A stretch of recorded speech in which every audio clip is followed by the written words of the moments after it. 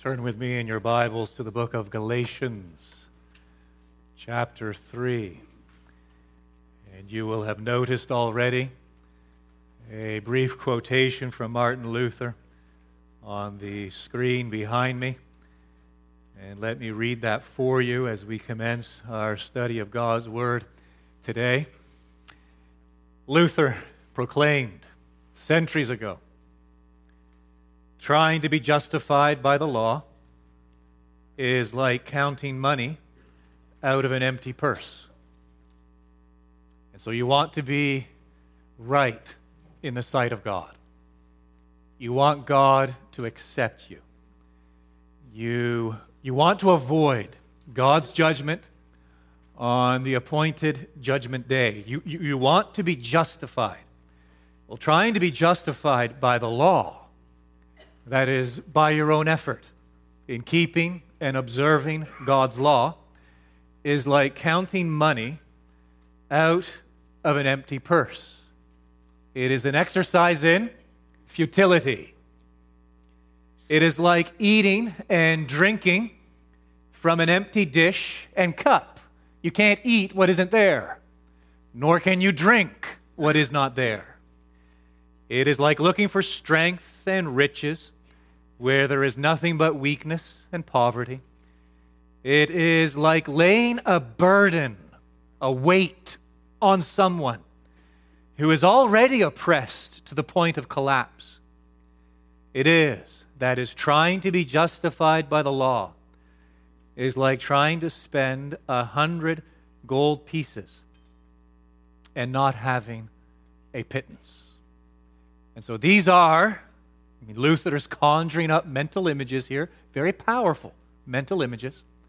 These are all exercises in futility. It is absolutely pointless to try to count money where there is none, to eat food where there is none, to drink water or whatever where there is nothing. You cannot do something with nothing. That's Luther's point. So too when it comes to our quest for salvation. So too when it comes to our quest to be accepted, to be received, to be welcomed by God. Because let's face it, there is a problem. That's the starting point. We need to be clear on it. There is a problem. There is a problem between God and us. Our natural condition before God's sight is one of enmity and hostility. Huge distance. Well, how am I to be reconciled to God? How am I to find favor in God's sight? How am I to avoid judgment on that day that is coming? How am I to get out from under the wrath of God and be accepted by God, that is, be justified, declared just in His sight? Well, if I think for one moment that the answer to those questions resides in me, if I really believe for one moment that the answer to those questions is found in my observance of the law, that God has put a standard out there, He has made His law known, and all I have to do is my best to keep it and hope my good outweighs my bad. If that is my thinking, if I'm trying to be justified by my observance of the law, I am engaging in an exercise in futility. I am trying to accomplish something that is absolutely impossible. And it is impossible. Why? It is impossible not only because of our sins of omission, things we do or neglect to do, and sins of commission, things we do, transgressions of God's law. And so it's impossible to be justified by God's law, not only because of our many sins, but it is impossible to be justified by God's law because even when it comes to those things that appear good and seem right, our motive for doing them is always wrong. And that makes those actions unacceptable in the sight of a holy God. One preacher put it this way, very pointedly: behind every motive lurks the desire to play God. Behind every motive, behind every action, lurks the desire to play God. Our sinful condition, he adds, is the commitment to be our own God. That is our condition. It's the starting point. We must grasp it. Our starting point as a human being born in this fallen world is this commitment to be our own God. I will be God to me. I will be the final authority in my life. I will decide what is right and wrong for me. I will decide what is good and bad for me. I will decide what is true and false for me. And my desires will express my sovereignty. My desires will express my autonomy. And though I don't dare admit it, my desires will express my deity. That is how we function. That is the starting point of every action. There is this motive that lurks behind it, whereby all that we do as fallen creatures is rendered and made unacceptable in the sight of God. Oh, my friend, how are you going to be justified in the sight of God when you can't do anything that is acceptable in the sight of God? We've got a problem. It is an exercise in futility. Trying to be justified, says Luther, by the law is like counting money out of an empty purse, eating and drinking from an empty dish and cup, looking for strength and riches where there is nothing but weakness and poverty, laying a burden on someone who is already oppressed to the point of collapse, trying to spend 100 gold pieces and not having a pittance. And so what is the solution? Our quest to be justified in the sight of God. What is the solution? I pray you already know the solution. It is that we stop looking at ourselves and we actually look to someone else. We look to the Lord Jesus Christ. And in the Lord Jesus, what do we discover? We discover someone who not only can, but has obeyed the law. He has fulfilled all righteousness, and he has pleased God with every word he spoke, every thought he had, every deed he performed and committed. His life a pleasing aroma and sacrifice to God from beginning to end. And I look away from myself, and I look to the Lord Jesus, and I realize that to be justified does not rest in me. It is not based on my effort. No, to be justified is to believe in Christ. And by faith, it is to become one with him. One with him, whereby now in God's sight, a great transaction takes place. My sin is laid on him, and he has made a curse for me upon Calvary's cross. And now his righteousness is laid on me, whereby I am now just, that is, justified in the sight of God. There's a tiny, almost forgotten letter in the New Testament. It's Paul's epistle to Philemon. Do you remember it? Maybe I should preach on it someday. I could probably stretch it into 10 sermons if I tried really hard. There you have that little epistle to Philemon. And there's a great statement, I think it's verse 17, verse 18, as he's encouraging Philemon to receive Onesimus, a servant, a slave who had fled from Philemon. And in the meantime, Onesimus has been converted. And so Paul is sending Onesimus back to Philemon, a fellow believer, and he's encouraging Philemon to receive Onesimus in the Lord. And he says to him that if he owes you anything, charge it to my account. That's beautiful, isn't it? If he owes you anything, charge it to my account. That is the doctrine of justification. It rests on that great premise, imputation, whereby through faith we become one with the Lord Jesus, and the Lord Jesus has declared, Stephen, Christian, Tom, charge it to my account. The life they've lived, the sins they've committed, their transgressions and their iniquity, they are now mine. And I have become a curse. I have borne the wrath of God for them there upon Calvary's cross. And guess what? Now my righteousness is theirs. The great doctrine of justification by grace alone, through faith alone, in Christ alone. In his epistle to the Galatians, what's Paul doing? He's defending this doctrine. And he's defending this doctrine against whom? Those who are convinced, or perhaps at the very least, on the road to being convinced that the doctrine of justification and final acceptance in God's sight isn't by grace alone, through faith alone, in Christ alone, but is actually contingent upon our observance of the law. And so bring up the next slide, Teresa, and you'll see where we're at in this letter. We've entered into this third section, the gospel defended. Chapter 3, verse 1, it's a big one. It's a big one, and it's confusing in places. Chapter 3, verse 1, all the way through to chapter 5, verse 12. And here Paul is defending this gospel. He's defending himself against that charge. Paul, you've corrupted the pure gospel that the Lord Jesus preached and that the Lord Jesus gave to the other apostles. You received the gospel from them, but you've distorted it and twisted it. Well, Paul is defending his gospel, the doctrine of justification by grace alone, through faith alone, in Christ alone. Not only is he defending his doctrine, but he's going on the offensive. And he is demonstrating the absolute absurdity of the teaching of these opponents in the churches of Galatia. Those who say that the observance of the Old Testament law is still a requirement to obtain a right standing in the sight of God. And in this section, he brings forth 4 arguments from experience. You were here last Sunday. We've been there. We've done that. Chapter 3, the first 5 verses.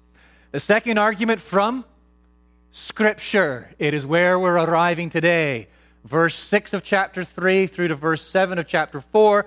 A third argument, back to experience. A fourth argument, again back to Scripture. And then a final appeal in the first 12 verses of chapter 5. So do you see where we are in his defense and in his counterattack against these opponents? Next slide, Teresa, because we're in a lengthy section now, chapter 3, verse 6, chapter 4, verse 7, in which he's going to make this key argument from Scripture. We're going to discover that Abraham, the great patriarch, is never far from the mind of the Apostle Paul. Abraham is pivotal to the argument that Paul is going to make in this section. He is the undercurrent in each and every verse. And we're going to break it into 3 parts to get our minds around this tremendous argument. The blessing of Abraham, the priority of Abraham, and the offspring of Abraham. That if we understand each of these 3, what do we mean by the blessing of Abraham? What do we mean by the priority of Abraham?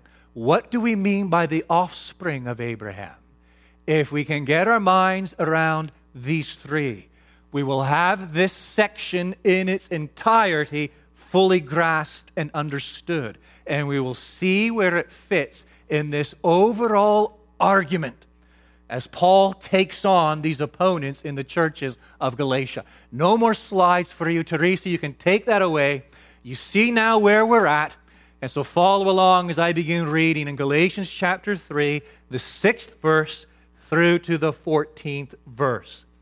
Just as Abraham believed God, and it was counted to him as righteousness, know then that it is those of faith who are the sons of Abraham. And the Scripture, foreseeing that God would justify the Gentiles by faith, preached the gospel beforehand to Abraham, saying, in you shall all the nations be blessed. So then, those who are of faith are blessed along with Abraham, the man of faith. For all who rely on the works of the law are under a curse. For it is written, cursed be everyone who does not abide by all things written in the book of the law and do them. Now it is evident that no one is justified before God by the law, for the righteous shall live by faith. But the law is not of faith. Rather, the one who does them shall live by them. Christ redeemed us from the curse of the law by becoming a curse for us, for it is written, cursed is everyone who is hanged on a tree, so that in Christ Jesus the blessing of Abraham might come to the Gentiles, so that we might receive the promised Spirit through faith. And so what is it? What do we have here? We have an argument from Scripture. How many Scriptures? 7. Paul makes 7 references to the Old Testament Scriptures. There are 6 direct citations. And then he ends with 1 not so subtle allusion. And so these 7 texts form the content of his central argument, again, as he goes on the offensive and seeks to silence his critics in the churches of Galatia. He dissects their argument, he dismantles their argument, and he basically destroys and obliterates their argument. Now I want to walk you through it. It isn't the easiest stroll in the park, that's for sure.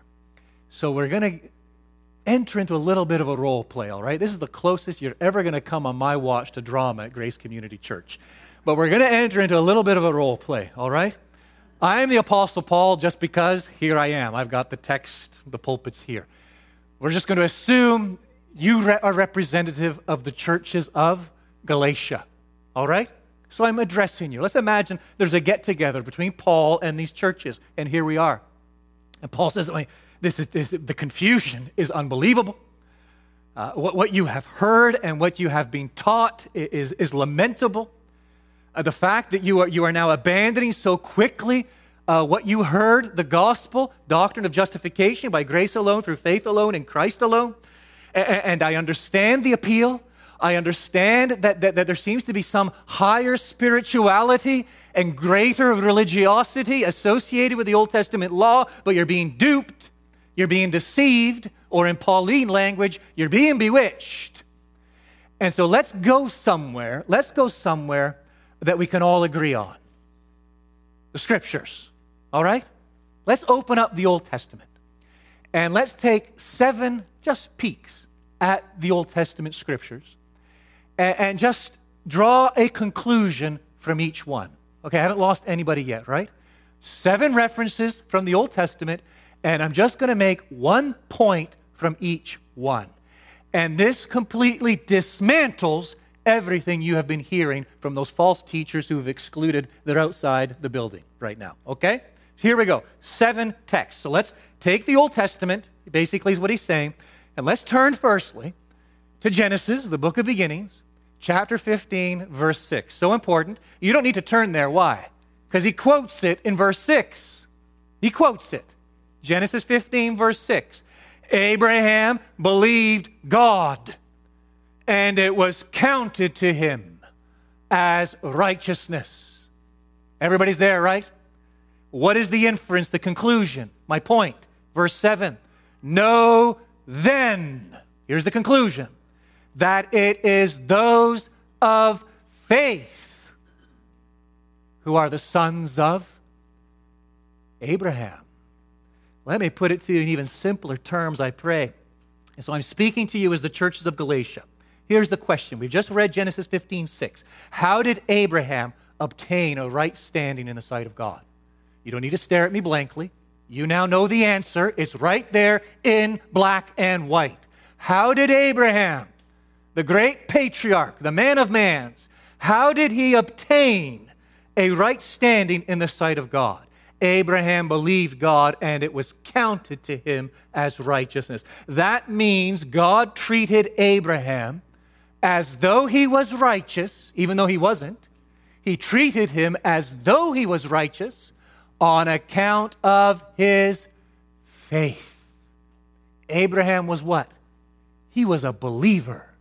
Guess what? The conclusion at the start of verse 7, those who believe like Abraham are the true sons of Abraham. Now here's the shocker, and some of you, remember we're role-playing, might run out of the building screaming when you hear what I'm about to say.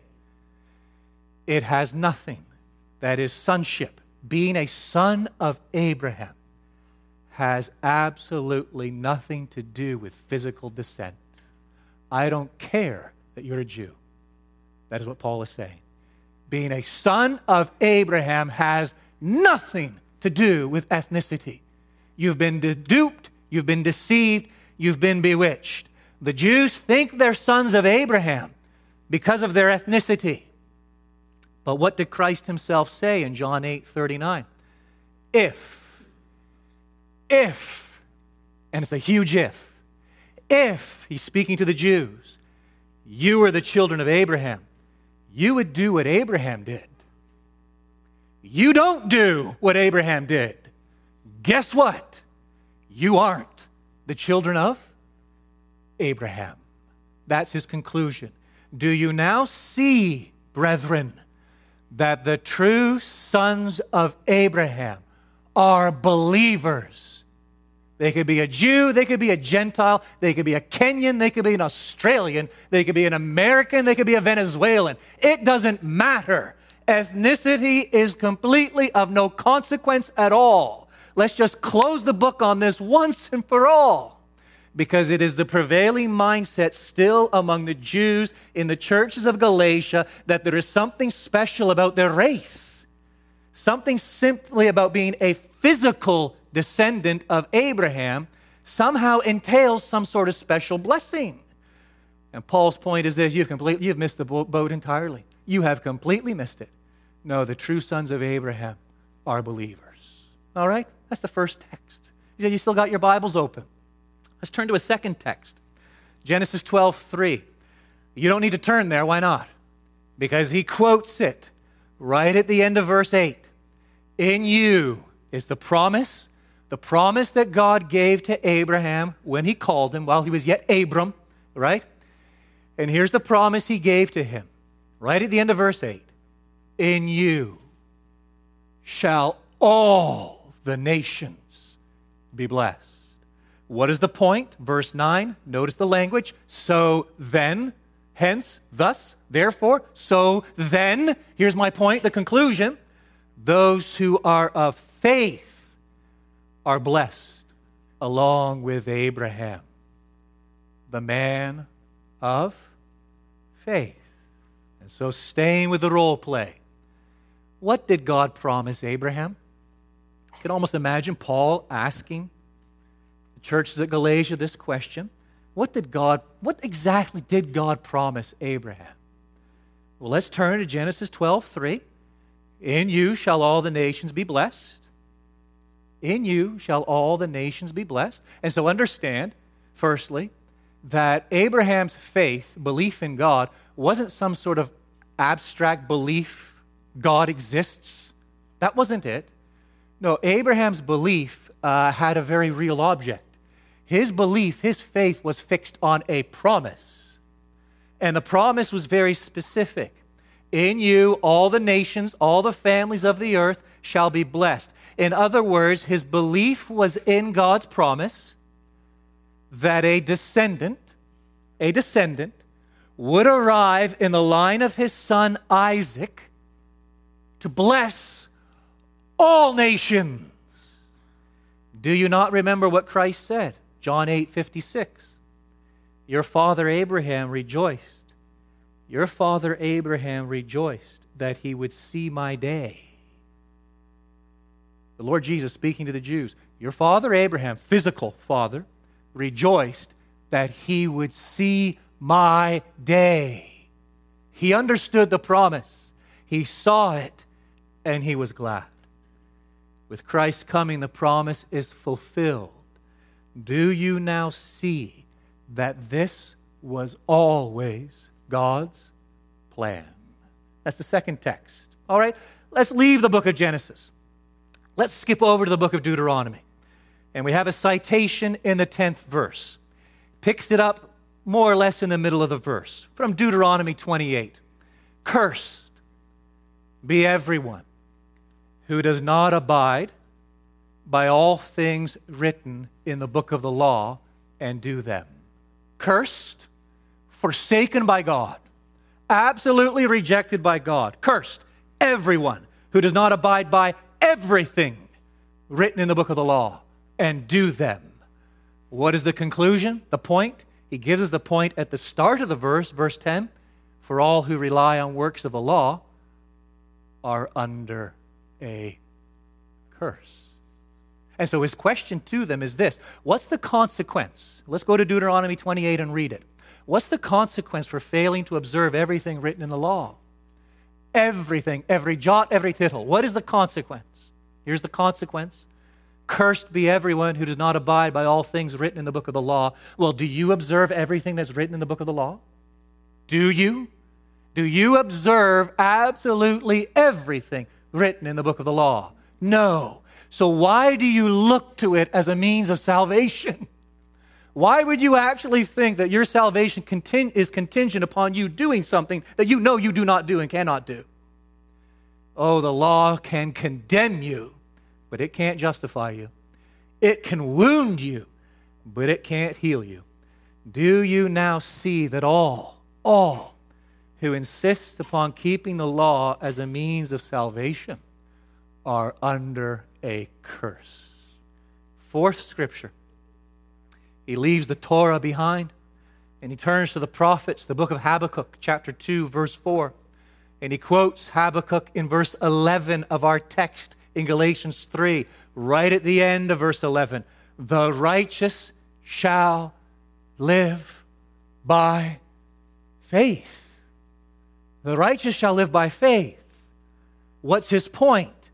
He gave us his point earlier in the 11th verse. It is evident that no one is justified by God, before God, by the law. It's evident, it's obvious. Here we are, we've got the scriptures open. We're in the book of Habakkuk. What I've shown you already should be sufficient to seal this argument. But let's go to Habakkuk now and hear what he has to say. The righteous shall live by faith. So this idea that you can go back and observe the law in order to obtain a right standing in the sight of God is unthinkable because it actually contradicts the scriptures itself.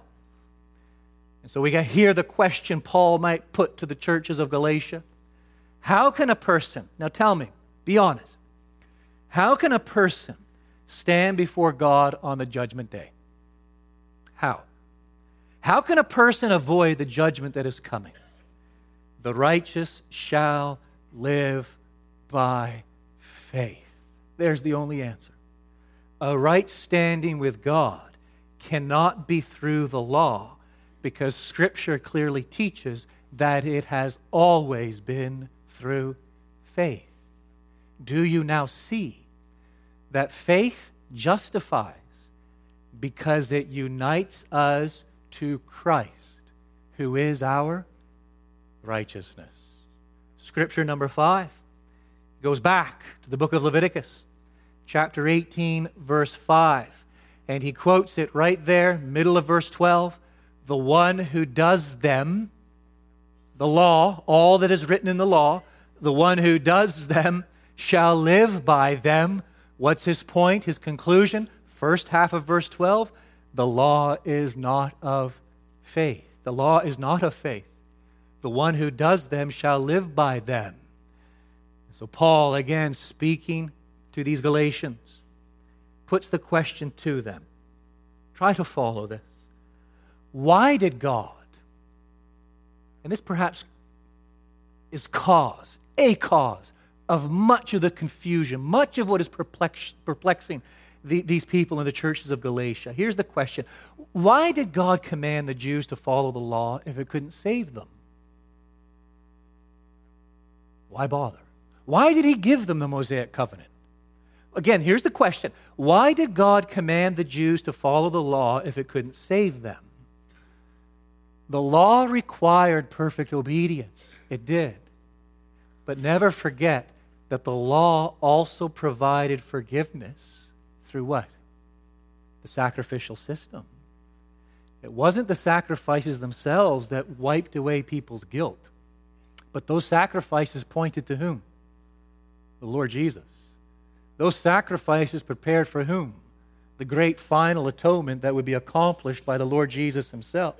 And those Jews who participated, who lived under the law and sought to, by the Spirit's leading, obey the law, and when they sinned and they failed and they transgressed, would bring the required sacrifice, and all the while they were living by faith in this promise that there was a Savior, a Redeemer coming, and all of this elaborate ritual pointed to him. Those Jews who performed the religion like that, by faith, they experienced what? Forgiveness. But what happens with the coming of the Lord Jesus Christ? With the coming of the Lord Jesus Christ, we have the fulfillment of all that was foreshadowed in that sacrificial system. With the coming of Christ, the sacrificial system becomes obsolete. It's gone. Never to be resurrected. It's gone. What's Paul's point? Well, those who now place themselves under the law must keep the law perfectly without any hope of forgiveness, because forgiveness is no longer extended through the sacrificial system, because the sacrificial system no longer exists.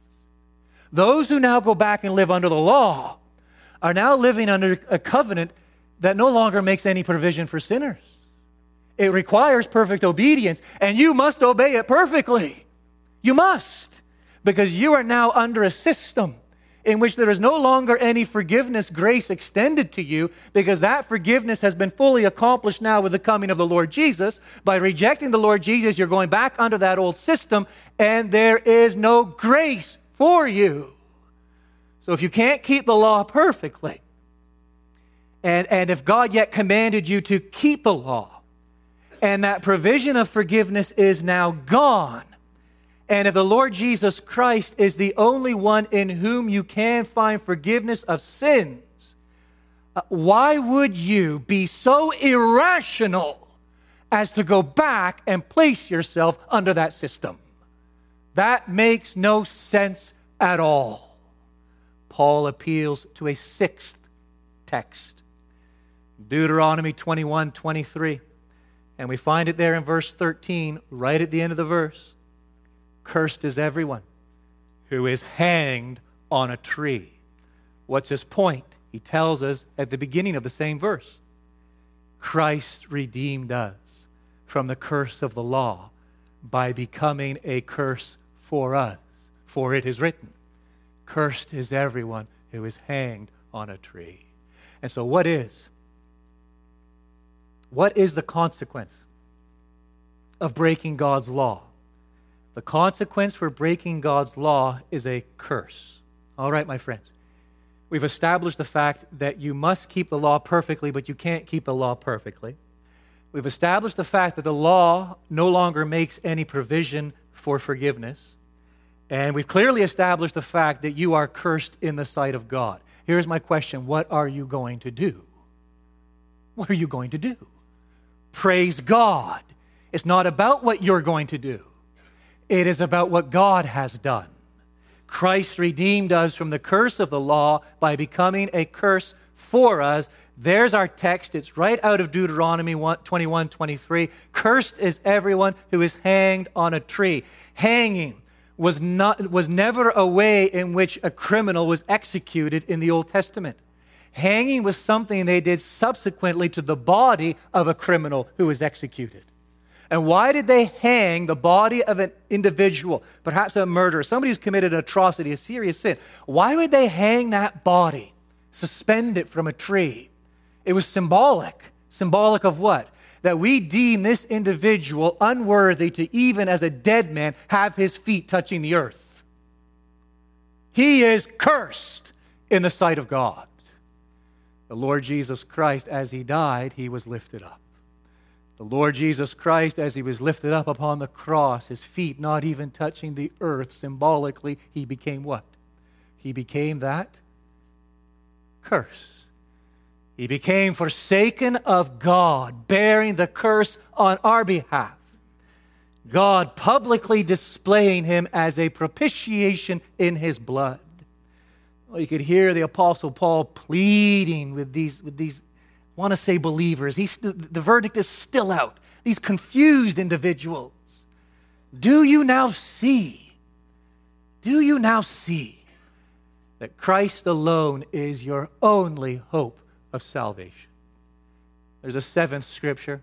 No citation, but a very strong allusion to Isaiah 44, verse 3. And this is really the summation of his entire argument, going back to the 6th verse. He brings it to a conclusion, a summation in the 14th verse, making this allusion to Isaiah 44, verse 3. And he states in verse 14, so that, here the entire end of the matter, so that in Christ Jesus, the blessing of Abraham, all that was promised Abraham, the blessing of Abraham might come to the Gentiles, so that we might receive the promised Spirit through faith. Here it is, in my words, ad-libbing just a touch. Paul speaking to the churches of Galatia. God made a promise to Abraham. You know it. I know it. That promise has now become a reality in Christ Jesus. The blessing of Abraham, therefore, belongs to all who believe in Christ Jesus. Therefore, my gospel is rock solid. Justification is clearly by grace alone, through faith alone, in Christ alone. And it is also now clearly evident that your insistence that people must observe the law to enjoy a right standing with God makes absolutely no sense. And that is the conclusion of his second argument, an argument from Scripture. Look back with me. I want to speak pastorally now. We've been speaking almost polemically, haven't we? As Paul engages these people and seeks to be used of the Spirit of God and reasoning with them and bringing them back to the straight and narrow. I want to speak pastorally now for a few moments as we conclude. You look back at the 13th verse.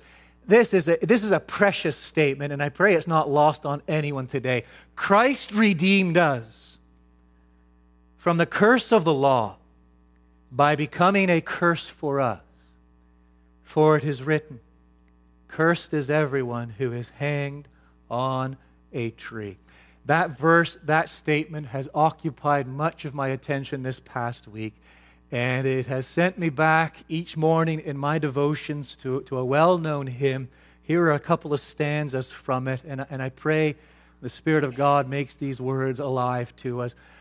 O Christ, what burdens bowed thy head? Our load was laid on thee. Thou stoodest in the sinner's stead, didst bear all ill for me. A victim led, thy blood was shed. Now there's no load for me. He goes on and he says, death and the curse were in our cup. O Christ, 'twas full for thee. But thou hast drained the last dark drop. 'Tis empty now for me. That bitter cup, love drank it up, left but the love for me. He became a curse so that he might redeem us from the curse of the law. 4 pastoral implications, briefly, as we conclude our time of worship this morning. In light of verse 13, let me speak to unbelievers just for a moment. In light of the 13th verse, just forgetting everything else is around it, just narrow in on the 13th verse. In light of that truth, oh, how glaringly obvious it becomes that we must seek our salvation in Christ alone. He became a curse for us. If I do not believe in the Lord Jesus, if I am not one with Him, what does that mean? I still bear that curse. I am cursed of God. It is a curse I carry in this life right now.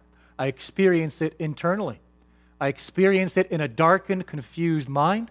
I experience it in a hardened and heart and distorted affections. I experience it in an enslaved will. It's a curse I experience right now in this life externally.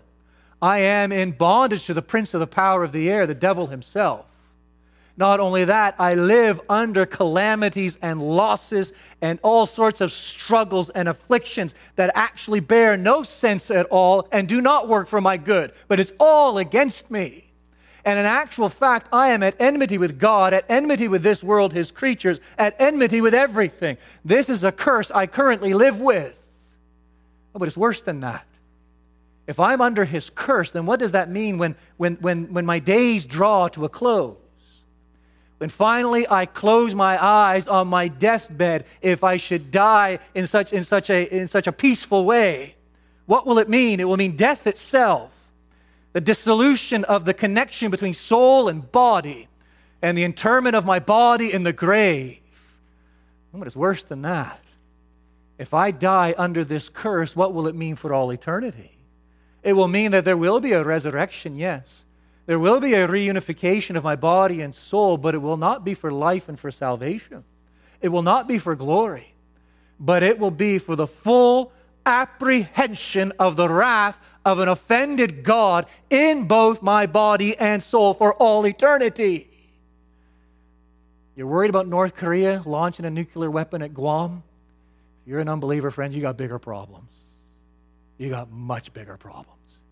You worried about contracting cancer? My friend, you've got much. Cancer is a drop in the bucket, the ocean, compared to your predicament. You think you got problems in life? Undoubtedly you do. And I don't doubt that in the Lord Jesus, some of those problems might be solved, some of them might unravel, some of them might be with you for the rest of your life, but he'll give you the perseverance to live through them and glorify him in them. I'm not offering you a solution to your problems. I'm offering you salvation from eternal damnation. You are under a curse if you're not a believer in the Lord Jesus. You are under God's wrath. You are the object of his righteous indignation. Oh, but Christ has become a curse. Be reasonable, my friend. For the first time in your life, start to be reasonable and come to your senses and understand that there is salvation in and through the Lord Jesus Christ. That he was forsaken, that you might be received. He was punished, that you might be welcomed. He bore the curse, that you might know nothing but favor and grace and loving kindness in a heavenly Father. Well, my friend, there is none of that outside of the Lord Jesus Christ. Oh, you must come to a saving knowledge of Christ, a full reckoning of who and what you are precisely in the sight of God, and an understanding that the Lord Jesus, a great mediator, stands between you and most certain condemnation, and that God will receive you kindly and graciously and with open arms in and through his Son, the Lord Jesus Christ. Oh, there's a second pastoral implication here for believers. What I've just said, we need to preach that to ourselves every day. Never forget it, friend. Never forget it. So many of our problems and issues and struggles are directly related to what? That in the 24/7 of life, we lose sight of the gospel. And when we fail to preach this great reality that Christ has redeemed us from the curse by becoming a curse for us, if you fail to live in the light of that daily reality, you know who will reemerge quicker than you will realize? Self and the love of self. And what will happen? You'll start to take offense at every little wrong. You'll start to react with anger and bitterness when things don't go your way.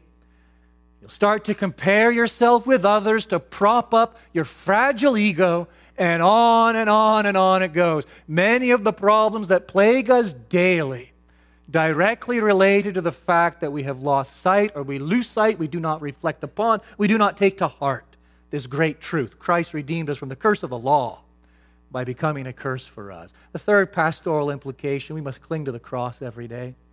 Cling to the cross, the truth of what's Paul saying in this verse, each and every day. A sight of our sin is humbling. It is, it should be, we make no apology for that. A sight of our sin is humbling. It can also be paralyzing. But when we look to Christ's infinite merit, our knowledge of our sin doesn't cripple us because we know that in Christ, God takes delight in a broken heart. Oh, He delights in it. He delights in the poor in spirit. He delights in the contrite and the brokenhearted who come to Him confessing their sins, no matter the gravity of their sins, but confessing their sins, repenting of their sins in the Lord Jesus Christ. And just fourthly, very quickly, in the light of the text, not just verse 13, verse 14, the entire text, we must remind ourselves daily of what it means to be the son of Abraham. You ever think of yourself like that? Men and women, a son of Abraham. Why sonship? Because it speaks of heirship. Heirship. You're an heir. You're an heir of Abraham. You are a son of Abraham. So what? What does that say to the businessman here in the 21st century? What does that say to the housewife? What does that say to the student? What does that say to the young person, the senior? What does that say to the academic? What does that say to the carpenter? What does that say to those in every different walk and sphere of life at different points in their life's journey? So what? I'm a son of Abraham. Look at the 14th verse. So that in Christ Jesus, the blessing of Abraham might come to the Gentiles, so that we might receive the promised Spirit through life. It's the Holy Spirit, and He, through faith, and He is the Spirit of life. It is the fulfillment of what the Lord Jesus proclaimed in John 5. Truly, truly, I say to you, whoever hears my word and believes Him who sent me has eternal life. You are a son of Abraham and the heir of all that was promised to Abraham and the heir of the greatest promise of all, God Himself pledging Himself to you. I will be your God, and you will be my people. Oh, to remind ourselves of that daily and live in the reality of this blessed hope, the promise of eternal life.